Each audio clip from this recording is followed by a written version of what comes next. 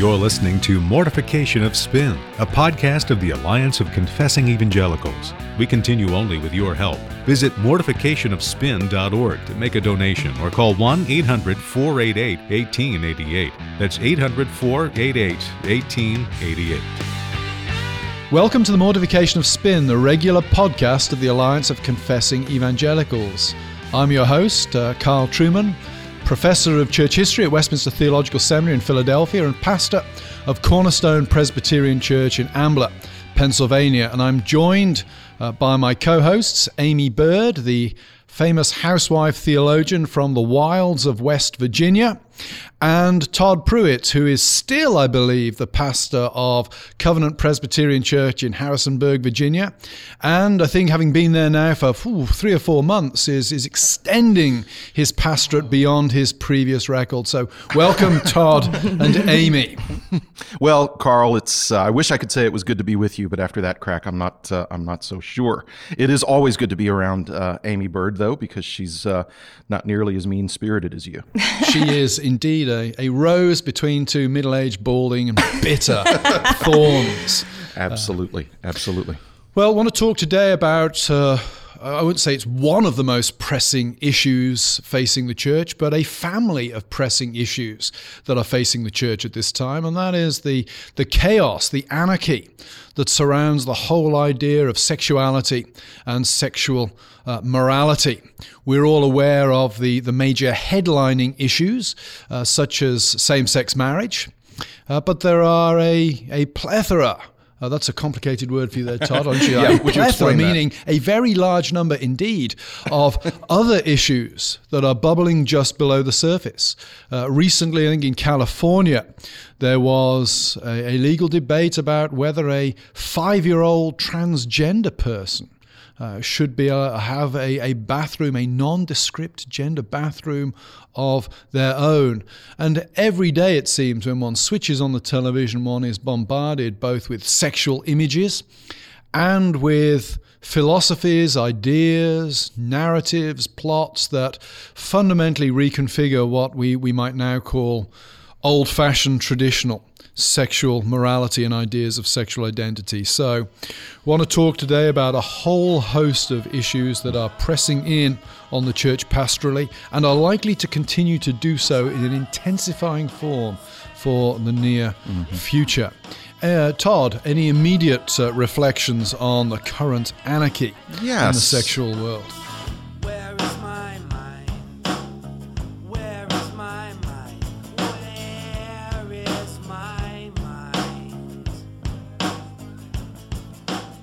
Well, actually, the example you brought up, dealing with the idea of gender confusion, etc.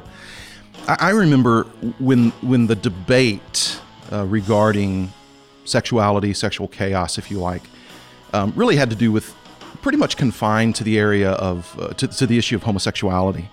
Well, now it's as if we've jumped the proverbial shark, and the debate is even over the reality of gender itself. So not only, we have lost touch with reality to the extent that we're denying the very existence of gender as a reality, as an objective reality, but something rather that can change, something that can morph. Not only just between male and female, but to entirely new categories, and that we've become free to identify ourselves in whatever sense we please. And so, chaos, I think, is a very good way to describe what's going on sexually. Yeah, one of the interesting things about what you've just said, Todd, is that when one takes a step back from this and looks at the current situation, particularly on the issue of gender, is the whole thing is so ridiculous. Mm-hmm. It is absolutely asinine to argue that gender is a purely constructed reality. Mm-hmm. I'm thinking of the phrase one often hears when transgender people are interviewed on the television, and they'll talk about being a man or a woman trapped in a body of the opposite gender. Right. That is a very bizarre phrase to use. The idea of being trapped in one's body. What does that exactly mean? What does it mean? It seems to speak volumes about attitudes to, well, everything from external authority to biology. Right. I'm not even sure that my grandfather would have had the categories for understanding that statement. No, and I don't know that I've got the categories to understand it either. And just as you've said, because it's asinine, it flies in the face of what can clearly be known. And that's why I think at the heart of this debate over gender in our culture is ultimately an assault against the created order. I'm not saying that people cannot suffer from confusion. We live in a fallen, sinful world. Of course, people are confused about issues of sexuality and their own identity. But to take the fact that sinful people can be confused and turn it into a prescription for denying the reality of gender, I believe is an assault against God as creator, that we are made in his image, male and female. So it really is a theological issue. And we seem to be encouraging the confusion instead of teaching and in love and trying to clear it up. So well, because we can't say anymore, this is ridiculous. Well, we can on this program. We can on this program. That makes us unemployable in the rest of the country, of course. Exactly, because that points up the difficulty in having this debate outside of a Christian worldview, because it really is ridiculous. But apart from the presupposition that God is creator and that we are made in his image, male and female, if you jettison that, it's difficult to find something objective to appeal to say that denying gender is ridiculous. Yeah, it's interesting you put it that way, Todd, because it does seem to me that at the root of what we're looking at here, there is a repudiation of external authority on anything being posed upon us from the outside, an exaltation of the individual. And that makes it, one of the interesting things about the current culture in which we live is not simply the absolute obsession with sex. It's also the silence about death. If you look at the Victorian era, death is everywhere. It pervades the poetry. It pervades the artwork that one finds there. Sex is very much pushed to the margins in Victorian culture. Cut to the present day, sex is everywhere. It's on billboards, it's on the television, it's on your computer screen, it's in children's programs now, it's in Sesame Street, for goodness sake. Right. Well, death is nowhere to be found. Or if you find it, it's sentimentalized, or it's glorified into some sort of cartoon. Death, of course, is the one external authority, if you like, that all human beings ultimately have to acknowledge. We also have to submit. We have to submit to it. We can't, as with our gender, pretend it doesn't exist. Right. Ultimately, it will break in. And I wonder if our obsession with sex is parallel to our silence about death. And what's really going on here is a basic human dislike of anything that imposes limits upon us from the outside. Yeah. And having just, done an interview with Diane Langberg about sexual abuse, it just really opens the door to me while you're saying that. If we're going to throw authority out the window and deny death psychologically, just how much more abuse is going to happen, how much more sexual abuse is going to happen when we have our computers flashing pornographic ads on them, and even billboards in West Virginia are pretty sketchy, and the magazines in the grocery store right at my children's eye level, I feel like I have to put my body right in front of that. I think it just really opens the door to more and more sexual abuse as well. Well, you also have groups that are more openly now fighting against age of consent laws. And as ridiculous as that sort of thing might sound to us, the abolishing of age of consent, again, let's remember that our current president candidated on being against gay marriage because he couldn't have been elected had he come out in favor of it. And in just a few short years, we may be at a place where a person's going to have a hard time being elected who is openly opposed to gay marriage. we're not talking about a generation. We're talking about just a handful of years. So these things tend to move quite quickly. And I can conceive of a time in our very near future where people will be openly opposing age of consent laws without much of a public response to that. Okay, so I've just thrown out the homosexual marriage issue here. Why is it, because I get this sometimes from people, why is it that oftentimes we treat homosexuality like a sort of a litmus test issue? So people will, we'll talk about well, what about the other kinds of sins? It's not because we're denying other sins, but why is it that we do, I think, appeal to homosexuality as a sort of a litmus test issue to find out, kind of gauge where a person's coming from? Any thoughts on that? I think it's the most obvious attack in our current context on the difference between men and women, on the notion of external authority. To an extent, our agenda is set by the wider culture. We have to respond to the questions or the demands that are being made of us by those outside the church. And that's always been the case in church history. I do think there is a note of caution, therefore, that needs to be sounded there, that as we do that, we need to be careful that we don't allow all the terms of the debate to be set by the culture around us.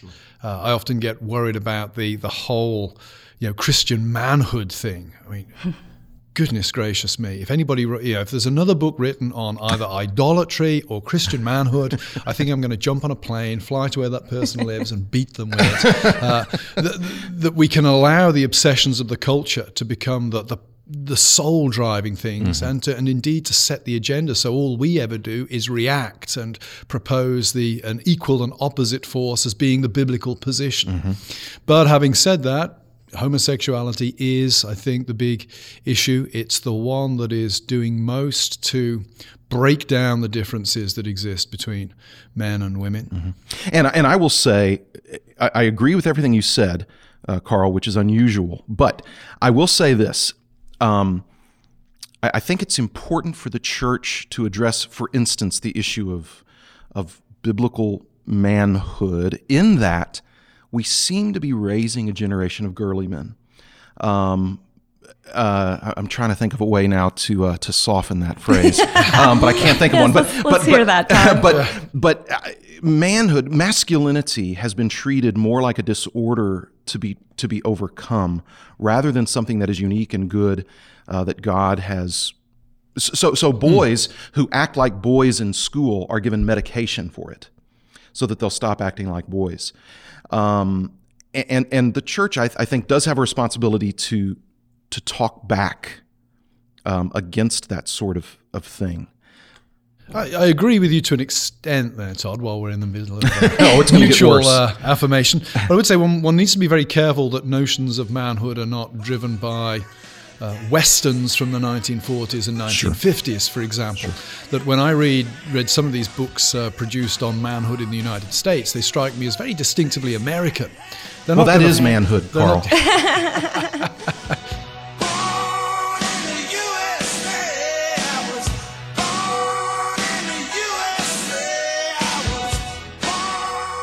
Granted, you all gave us David Bowie, but hey, Europe gave you Napoleon. Britain, David Bowie was, I have to say, an aberration. We also gave you Led Zeppelin. We also gave you The Who. Roger Daltrey. There is no more man's man as the leader of a rock band than Roger Daltrey. Anyway, getting back to the sensible point I was trying to make. Just because we get around.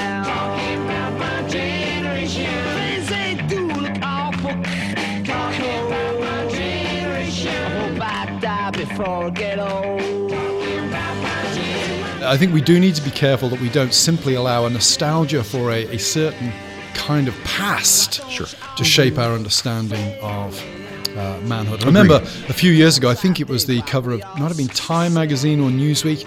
They wouldn't be able to publish it now because it would be seen as racist or homophobic, but the cover of the magazine had a picture of an Asian guy on it, and the headline was, "Is he gay or Asian?" And the point being made was American understandings of manhood just don't fly in Asia. That's not how manhood is understood. So we do need to be a bit careful that we don't allow John Wayne to be read into the pages of Scripture so that he can simply be read out of them. Because it could be Bruce Lee as well. It could be Bruce Lee Well, as well. like my brother, he's a mixed martial arts instructor, and he has his own academy, and he's very tough. He can take a lot of people on in the ring, but the thing is, he's also the most gentle man I know.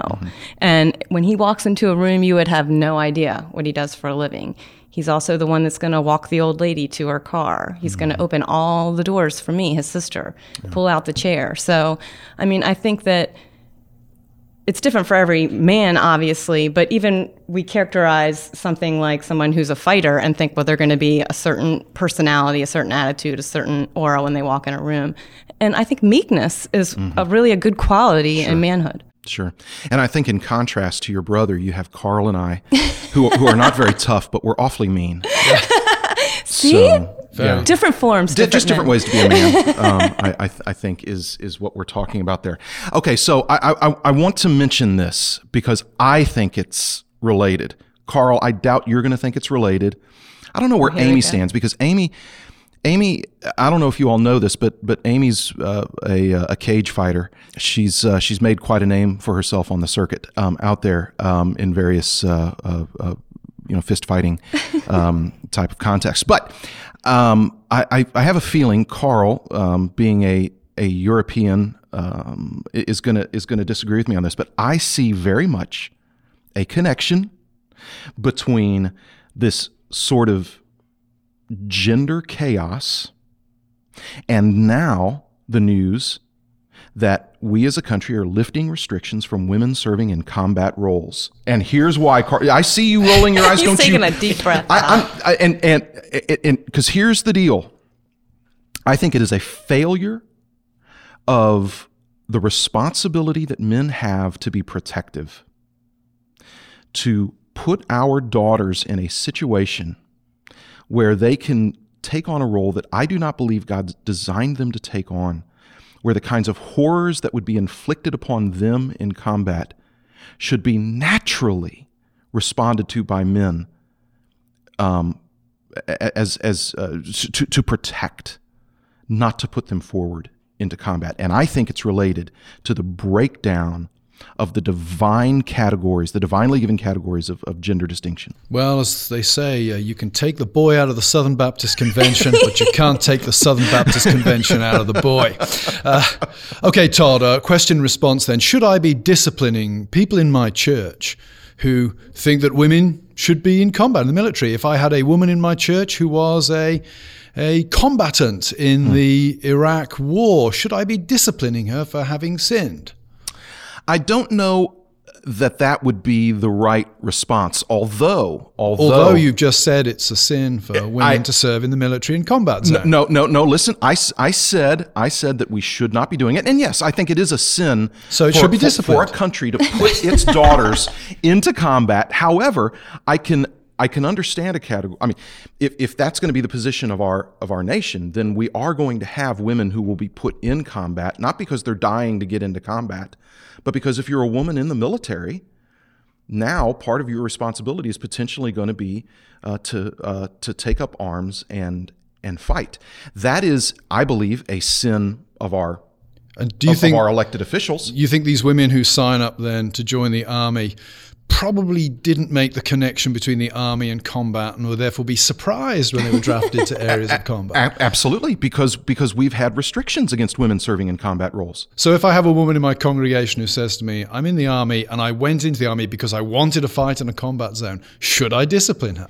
I would say you begin by instructing her. What happens if I have a woman in my congregation who comes to me and says, I've committed adultery? Should I begin by instructing her? Well, I think part of the discipline process is instruction, for sure. And I want our listeners to make sure that they are not dazzled by Carl's accent at this point. If you think for some reason he's winning this debate, it's only because of his accent. It's like being dazzled with stage lights. Well, anyway, moving on from the 1980s and theonomy at this point. One last area to think about relating to manhood, womanhood, and the rising generation. One of the things that strikes me that is a potential pastoral disaster in the making for the church is the rise of families with absentee fathers. And here's how I'd pitch it. You have a family without a father.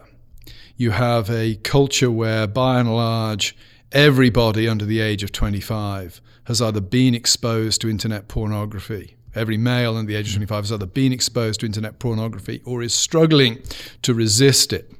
The models for how to relate to women are therefore coming from just about the worst place. If you like, it's the marriage handbook drawn up by Hieronymus Bosch. It's the worst place that one could think of.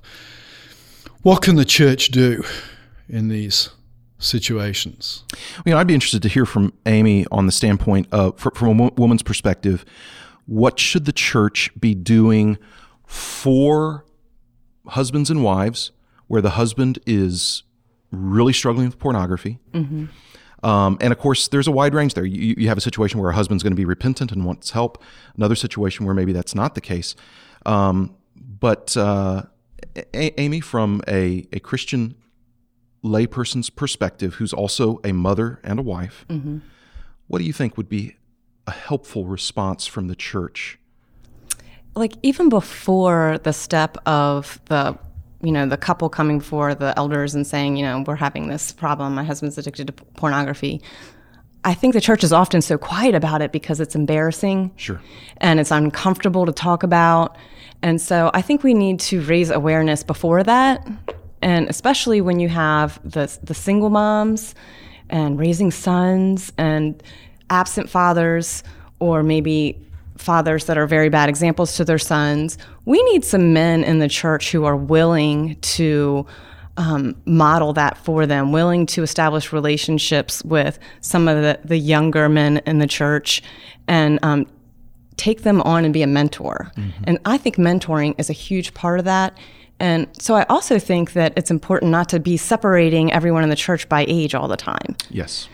And I think that causes a huge problem. We have the youth group doing so many things on their own, and youth group can be a wonderful thing, but we need to make sure to combine the youth with our adults to see the healthy marriages in the church as well, communicating with one another. And then when you do get to that point, of course forgiveness is important, but I feel like so often I see, okay, well, we forgive you, stop sinning now. Right. And there are very few steps taken afterwards, even just checking up on the person. And then a lot of times I feel like the wife is just left to struggle alone. And there's very practical issues involved when there's a husband who's addicted to pornography. A lot of women think, I know I was talking to you guys about this before the program, that okay, my husband's addicted to pornography, but if I take a strong stance against this could lead to separation or worse. And then what am I going to do? Give my kids custody on the weekends and let them be exposed to it even more? At least now I have some control. So we need some good resources to use, and we need to prepare ahead of time how we're going to react to these situations. And the church needs to treat it as a sin that is serious. Yes. Because, again, I think what a lot of people might have a difficult time trying to relate to is how it must feel for the wife, the kind of betrayal that must feel like. Also understanding, as I think the wife intuitively understands in that moment, about what Jesus taught about lust and adultery in the heart. It certainly is going to feel like there's been at least a measure of adultery going on to the wife. Right. Absolutely. And we have Jesus to appeal to say that she ought to feel that way. Well, and then she feels low at that point too. And so that's something you really have to minister to, is to her own femininity, her own ability to excite her husband. Right. And how do we stop the perpetuating of this to our sons who have the kind of access to pornography that we couldn't have even imagined when I was a teenager. Mm-hmm. Could not have even imagined the kind of quick, easy access. Honestly, I despair at times, wondering if it's just too late. I know. I just in the grocery store. This has been a while. I remember there was a Sports Illustrated issue, the bathing suit issue of all the supermodels, and there they were right in the front, and it was very inappropriate. And I was there with my children, and it was right at their eye level. And it wasn't in the magazine section, it was in the checkout section. Well, I took my kids and I marched over to the manager and I said, this is the situation. I think this is unacceptable. Here's my children. Do you want to look at them right now and tell them why you have this magazine here? That's great. And he apologized. He said it should have been in the magazine section of Martin's grocery store. Yeah, exactly. Why is that even in there? Mm-hmm. But, I think we need to, even outside of the church, take that stand, let our kids take that stand. And I know, there's plenty of times, though, where I'm like, there's the billboard we just passed again for liposuction. Right. And there's a woman's stomach that my child can see, right. So and I'm more concerned about my daughters there because it's saying this is what a stomach should look like. Right. And you get surgery if it doesn't. Right. I want to mention a book briefly just before Todd wraps us up, something I've been reading recently that I found very helpful. It's not actually a distinctively Christian book, but it is a collection of essays on the way pornography is affecting both psychology and culture today. It's entitled The Social Costs of Pornography, a collection of papers edited by James R. Stoner Jr. and Donna M. Hughes. Very, very good book. I would recommend that all pastors, anybody dealing with somebody struggling with pornography should get hold of this book and read it because it will deepen your understanding of all of the issues that surround pornography, not just the obvious sexual and lust kind of issues. Yeah. That's good. And I would also recommend a book called Wired for Intimacy, How Pornography Hijacks the Male Brain. It is written by a Christian. There's a Christian worldview at work there, but obviously gets into the science of the brain and shows, I think, quite convincingly how pornography is addictive, what it does to the brain. And also, again, speaks to the issue of how God has designed us to work in the first place. So, hope that has been helpful for you. Again, this has been Mortification of Spin. You can check out our website, mortificationofspin.org. A casual conversation about things that count. And we hope that this has been helpful to you. If nothing else, you now know that Carl Trueman thinks it makes sense to strap a rifle on daughters and send them to a battlefield. I think that was the bottom line as long as they can shoot straight. As long as they can as long as they can do 3 pull-ups, right? And they have to be able to do more pull-ups than Todd. And I think after Aimee describing her situation at the supermarket, I might have to moderate my view on women in combat. It might be okay now. So we're already in combat. Exactly. So thank you for listening to Mortification of Spin. Talk to you next time. This has been Mortification of Spin, a podcast of the Alliance of Confessing Evangelicals. And we'd like to give you a free resource. Visit our website, mortificationofspin.org, to find a link to the download. Mortification of Spin is a production of the Alliance of Confessing Evangelicals. Alliance ministries include Reformation21.org, Every Last Word with Philip Ryken, and events held from Florida to Sacramento. To learn more about the Alliance, visit alliancenet.org or call 800-488-1888. We can only continue to bring you Mortification of Spin with your support. To make a donation, please visit mortificationofspin.org or call 800-488-1888. Please listen again, and don't forget your free download.